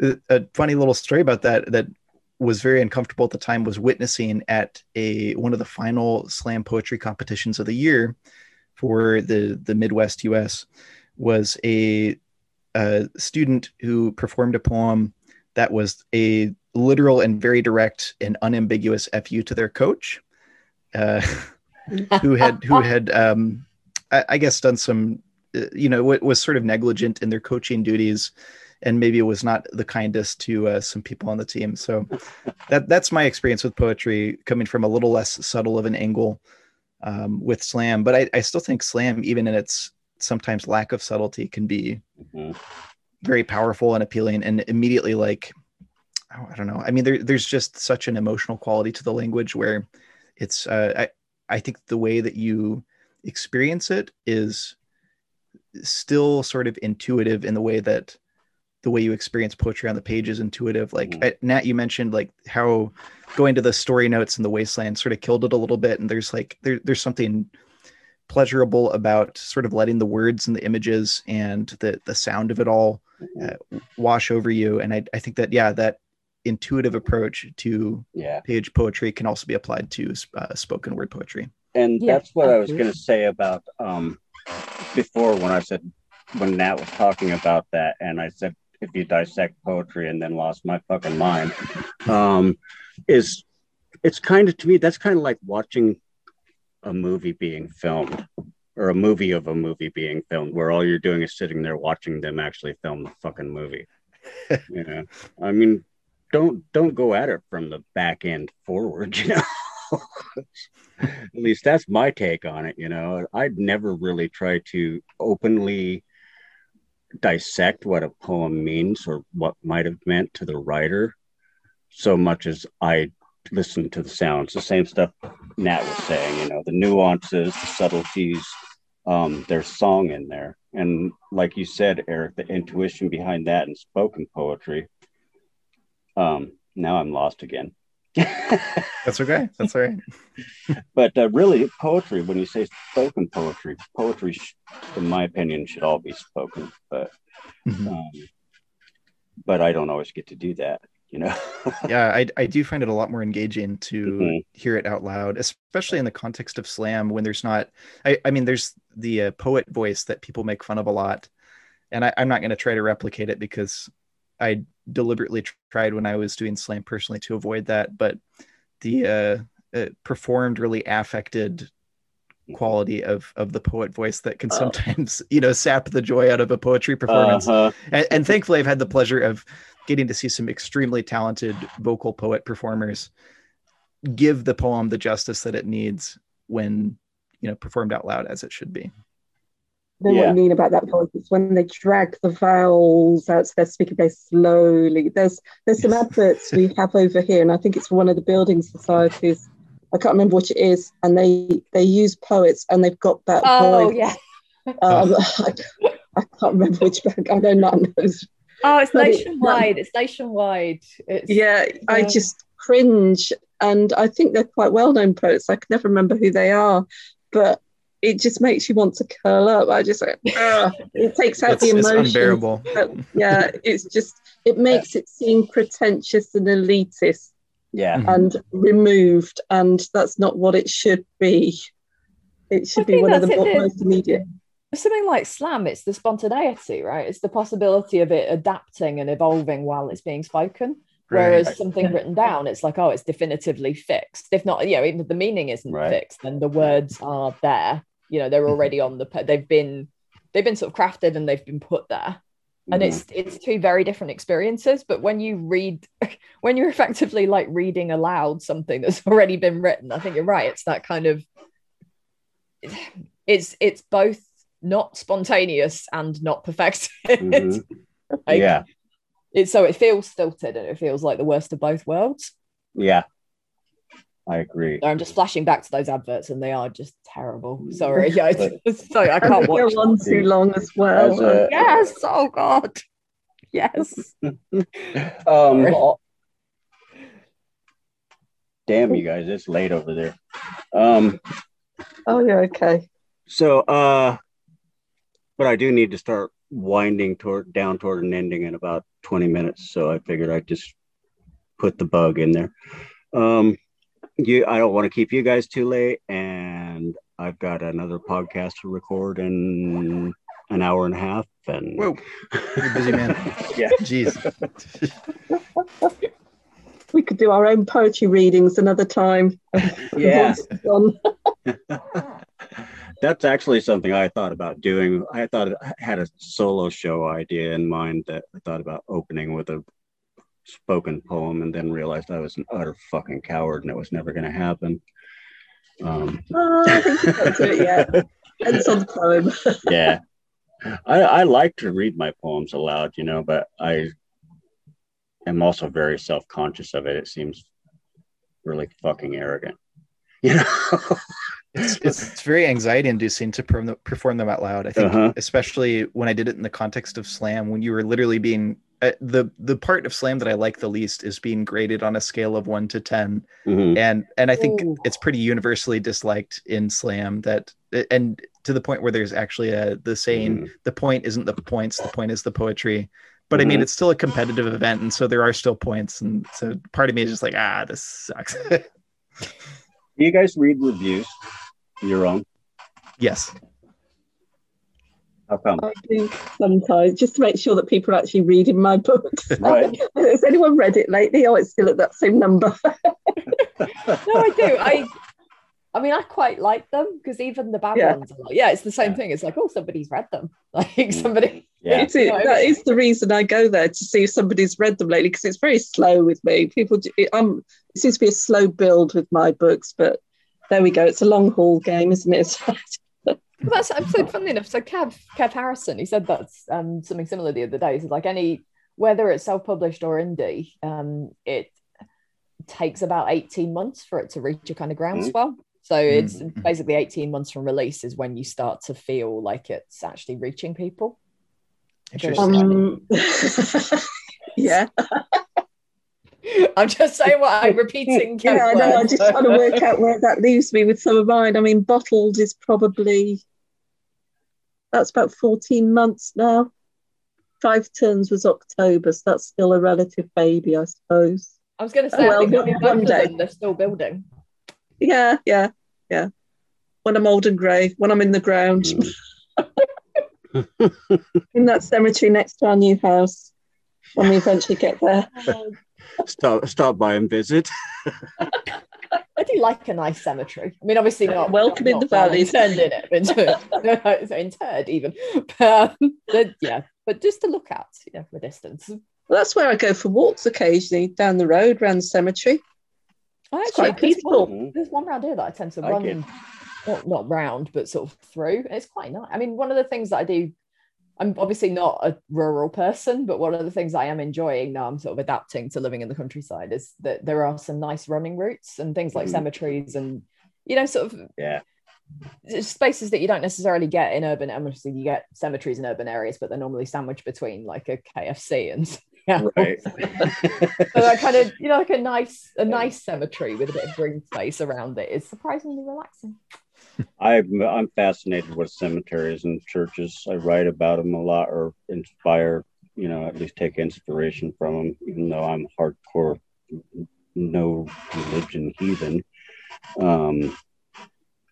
But I think and that's where I love rich people, because you have the best ones.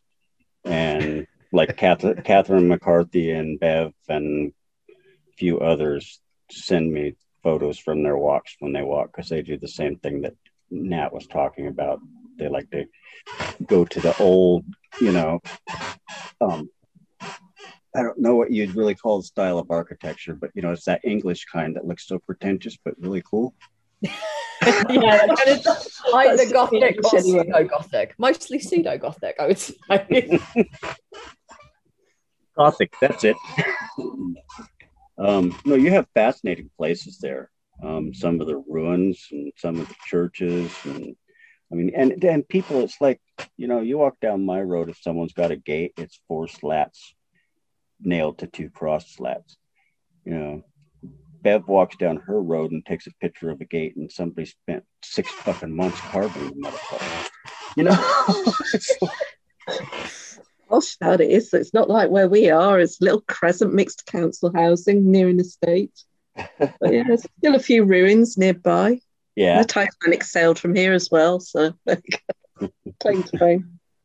I think there's that thing. I mean, because I love the American architecture. I really love American architecture, actually, especially, sort of West Coast, the sort of American Victorian houses, which are not what I would think of as Victorian. So, like, English Victorian houses are much more sort of kind of brick terrace.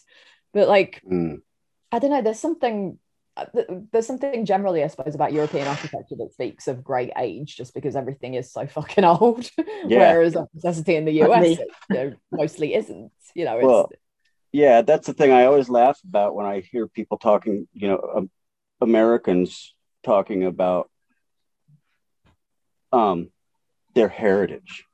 Like, what fucking heritage, man? It's over there across that ocean, dude. We've only been here for a few hundred years.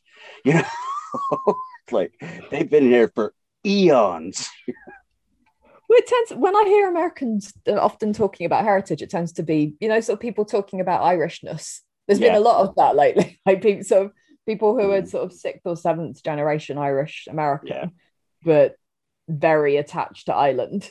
But it's interesting, actually. I was talking to a friend about this quite recently. Like, so Ireland now as a country is obviously very different than it has been historically. Like, it's gone through, my understanding of it, anyways, it's gone through some quite rapid social change, and it's pretty liberal. It's doing pretty well economically. Like, it's in quite a good, what I would consider quite a good place versus sort of where it's been ideologically previously. But I think the idea that people have of Ireland, is this kind of very rural, quite traditional, quite religious enclave is completely distinct from the actual lived experience of being in Ireland now. It's kind of like, that Neil Gaiman thing with it. Sorry to keep banging on about Neil Gaiman, but in American Gods, there are kind of the gods that originate from the place, and then the ones that appear when people migrate to other places. And they're very different. It's kind of that, essentially. It's like there's an idea, Irish American, this friend that I was talking about, Irish American ideas of Irishness tend to be a lot more traditionalist than actual Irish identity. I'm Irish, raised by Irish people and Scottish people, so a little bit of both. And the first Irish people you described, I've never met those people. I've met a lot of really, really, really opinionated people, but I mean, as far as the traditional rural Ireland and the religion and stuff like that, there are a few people that were still thought of Ireland that way, but for the vast majority of my family, just, roll times because they still had family over there that they talked to. I think it's that, isn't it? It's if you've Mhm. still got a connection to the place and you can see what the place is still like. Mhm. Yeah, exactly. You get a Versus better it becoming, kind of an idea in your head of a sort of an idealized place that has X, Y, and Z quality. Yeah. Like Portland, everybody thinks it's the most beautiful city in America, and it's just because they don't live here. Sadly, nobody thinks that of Leicester, nor Yeah. will they ever, I suspect. I love the way you guys pronounce that word, because I hear people over here trying to pronounce it so many different ways, and it's fun. I'm surprised anybody over there tries to pronounce it, to be honest. I find it shocking whenever anyone, I suppose it's because of the football, isn't it? I know the football has made it more of a global proposition. Yeah, I did. Whenever I see a word like that, I look up the sound of it, because that's who I am. I have to know what that sounds like. First time I looked at that word, I'm like, what the fuck? Leicester? There's a place in Herefordshire called Lempster. Mm-hmm. But that's Lempster, but that's Leo Minster. Mm-hmm. So that'd be a good one to catch you all out. Lempster. Then there's like Worcestershire. Worcestershire. Yeah, exactly. I was born there. That's where I was born, Worcester in Worcestershire. That's where I learned that just because it looks that way doesn't mean it sounds that way. It's the first time a British person said Worcestershire. Like, what? I don't know where that's at. There's a whole bunch of counties over here that just there's no etymological reason, I would say. I mean, there probably is historically, but there's no logic. Yeah. Just the evolution of them has just taken them in that direction. I have no idea why Leicester is pronounced Leicester, and I am from Leicester. I should probably discover that. Although I do know that the motto of the city is that it translates as always the same. And anecdotally, it's because the Queen Elizabeth apparently came through Leicester and back in the day, looked around from her carriage and essentially said, like, this is a complete shithole, let's improve this. Threw a bunch of money. Have you guys heard this? Threw a bunch of money at it, and then went back a few years later. The money had been just pissed away by various town officials, and she kind of shook her head and said, like, Leicester always the same. Yeah. There you go. And then we, in That's our amazing. infinite wisdom, adopted it as our city motto. Sorry, a digression. No, that's amazing. Sorry, let's talk books. Yeah. Actually, let's actually start working toward winding up. We've been going for how long? This thing doesn't show me a timer. Good long time. Couple hours now, and I know that if Sunday. I don't,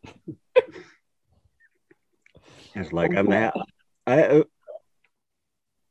sorry, I keep interrupting. That's what I said, it's Sunday. Oh, yeah, it is. It is Sunday, isn't it? I keep thinking it's Saturday. No, tomorrow's Sunday. We're from the future. Yeah, I know. See, that's the thing. Sorry, the thing is, I said that. It was just I'm up all night every night. So I most of the people I talk to, if I talk to anyone on social media, are British people and other people overseas in different areas. So I'm usually pretty familiar. I mean, it's like if you say that you want to do something at 9 o'clock, I know that you're talking about 2,100 hours over there, and things like that. It's just little things that I calculate in my head because I've been such a night owl for so many fucking decades that most of my friends are British. At least the ones or Australian, presumably. I feel. Yeah. Or even further into the future, aren't they? Actually, yeah, a lot of Australian friends, and they're even farther in the future. I like that though. Who knew all you had to do to time travel was move to a different country? But what I was getting at in my very, very roundabout way is that would you guys like to close with telling us any news that you have or anything coming up? And Eric, if you had questions that I stomped on, feel free. We still have 15 minutes. I don't think I have any other ones. We covered good territory, I think. Yeah, I do. So, what about you other two? Matt, go first. Yeah. I don't know. I mean, I guess so. The book I've most recently released is Salvation Right. Spring, which is the weird Western that may or may not mislead people. Mhm. Trying to think what else. I mean, so the thing I'm writing at the moment is the novella thing that I mentioned, and a bunch of stuff with it. I don't know what the news I have for it. I think that's about it for me. And yeah, the thing about T.C. Parker is that she hasn't written a bad book. I don't think she could. Just judging by what I've read of her so far. And the same with Steph. It's your turn, Stephanie. Okay.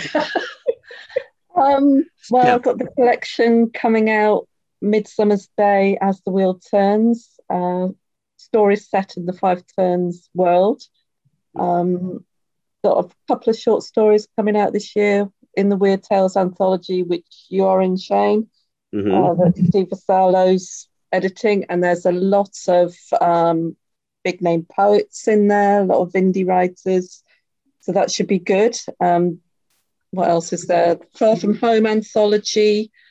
I would like to throw in here, I forgot to say that I'm over at Horror Tree. I edit their Trembling with Fear flash zine each week with Stuart, but I also do an indie bookshelf post there, and if anybody's got a new book or anything coming out, I just put it on there. It's a bit of free promotion for people, so just get in touch with a book cover and a link, and we can put it up there, sort of leading up to publication. So I do a few bits behind the scenes at Horror Tree. What else? I'm going to try and write some novellas for Silver Shamrock soon, and I'm working on Reborn, which is the follow-up to Five Turns of the Wheel. Ah, nice.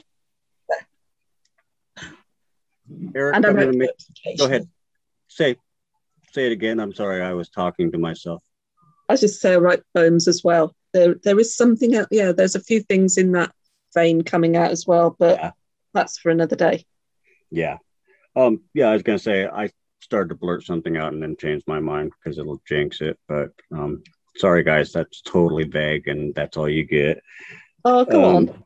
I was just gonna mention that Stephanie and I are working on we're kind of speculating on a project at this point in time. Yeah. That will happen. We are sort of bouncing ideas around at the moment. Mm-hmm. Yeah, it's definitely an organic creature that will creep across the world. Very organic, but that's the only way I write. I don't.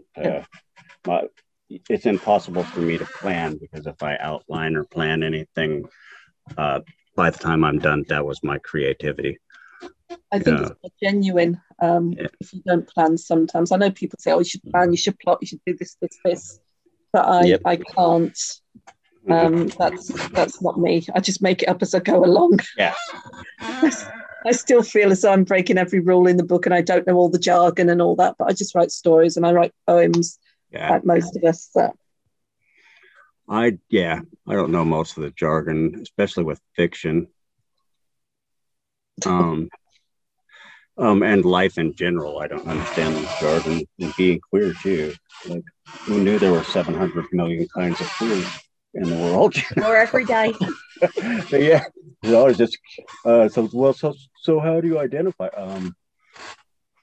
Well, which day? So I had like three of us talking at once. I didn't catch anything. I just said we are all who we are. Oh, okay. Sorry. That's a deep and meaningful ending. There you go. Next time we do this, and there will be a next time, I'll use video so that we have the visual cues. Wave hands. And wait, there is something. Sorry, there's one last thing that we haven't mentioned, but I just realized this. the Stokers are about to be announced. Oh my God! Nominated for one. That's right. Sorry, this needs to be discussed. Yeah, it really does. Stokers are about to be announced. Haley Piper's in there. Laurel Hightower's in the running. Todd Kiesling. I don't have a good enough memory to tell you everybody, but a bunch of your favorite fucking authors are in there. But also Ink Heist. Yeah, we're in the running. Are we? You are. You're best podcast, aren't you? I think that's is that for the horror? This is horror. This is horror.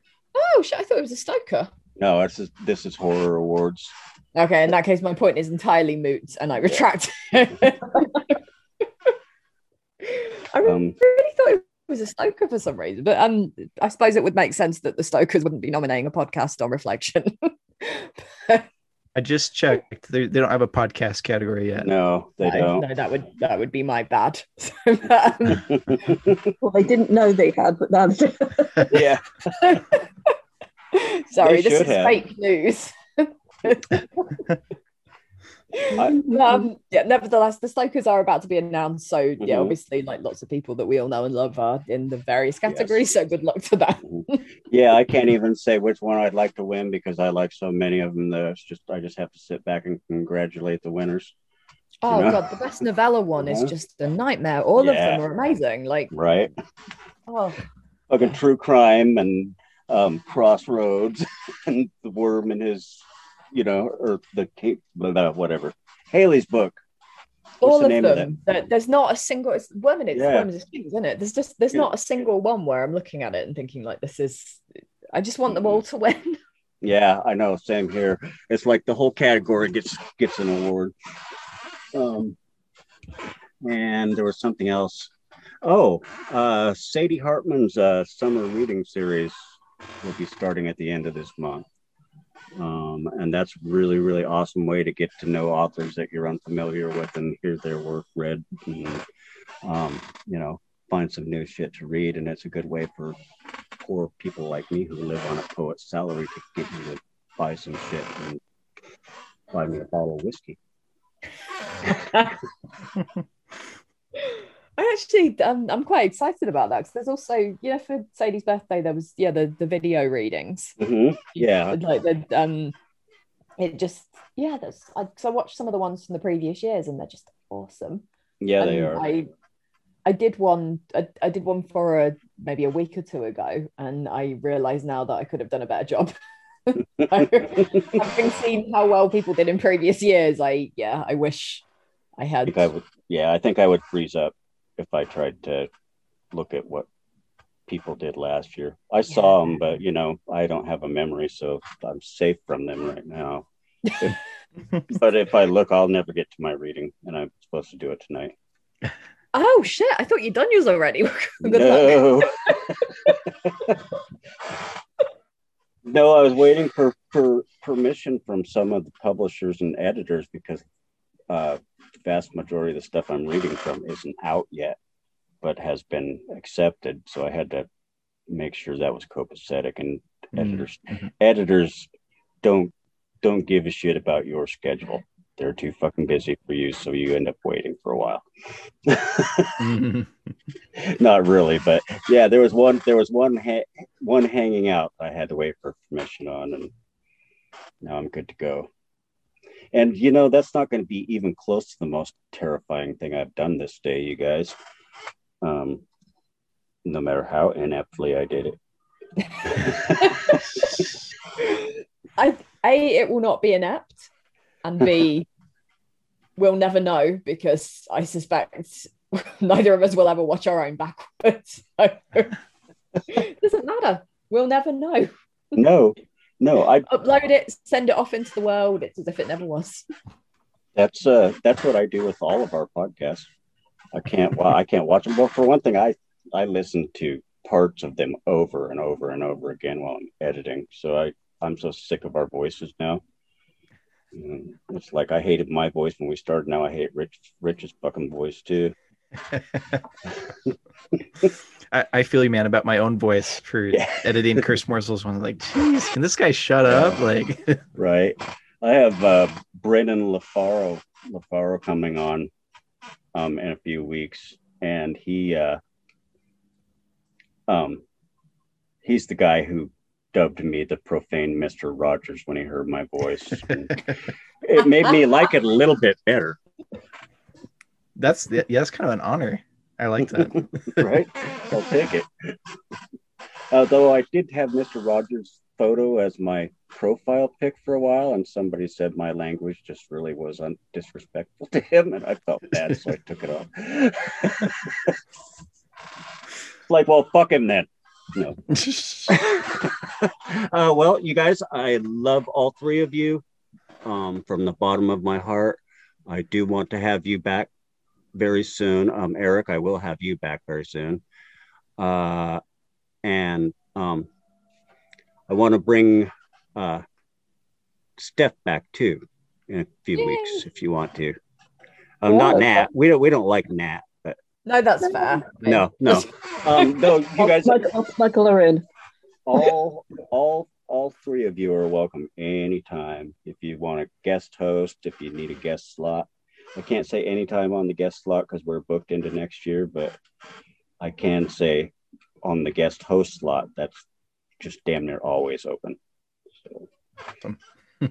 And we'd love to have you. The problem is with Steph and Nat is that by the time we record, it's so damn late. To be fair, actually, I think I've now evolved beyond sleep. I was quite tired about 10 o'clock, but I think now I've just... Oh, that's exactly like me. Yeah, I feel like I've pushed through and now it's a new day. Oh, see, we're right there at the beginning of a fresh new day for me when we started this. I just got up. That's how much of a night owl I do my writing at night, and I always have, and I can't do it any other time for some reason. Not well. But anyway, I digress. You guys are all sitting there going, when the fuck is he going to shut up and get us out of here? If you can, go watch the Stokers and congratulate the winners and those who don't win, because they're all fucking great. It's true. All awesome. And check out all three of these authors that I have tonight, Eric Ragland, Stephanie Ellis, and T.C. Parker. I keep just damn near stumbling on that one because it's like, who's that? Oh, yeah. No, I do as well. Seriously, it's really confusing having a pseudonym. Like, don't do it. If anyone's listening, don't do it. Yeah. So, yeah, love you all. You guys read their books. Buy their books, and I mean, hell, buy their books even if you don't read them. But you're screwing yourself if you don't, because these all three very talented people. Thank you, Shane. Yep. Thank you, and thank you for having us. It's been awesome. Yeah, it has been. It's been a blast, and I appreciate you guys tolerating my little bit of extra divergence today. But oh no, man. I thought this was a really fun conversation. So it's been awesome. I genuinely, I know everybody's got to go, but I've evolved beyond sleep. Slightly selfishly, I can push on through till dawn. So. See, that's how I work. Nah, fuck it. Too late to sleep now. Okay, so yeah, cool. Thanks for listening. And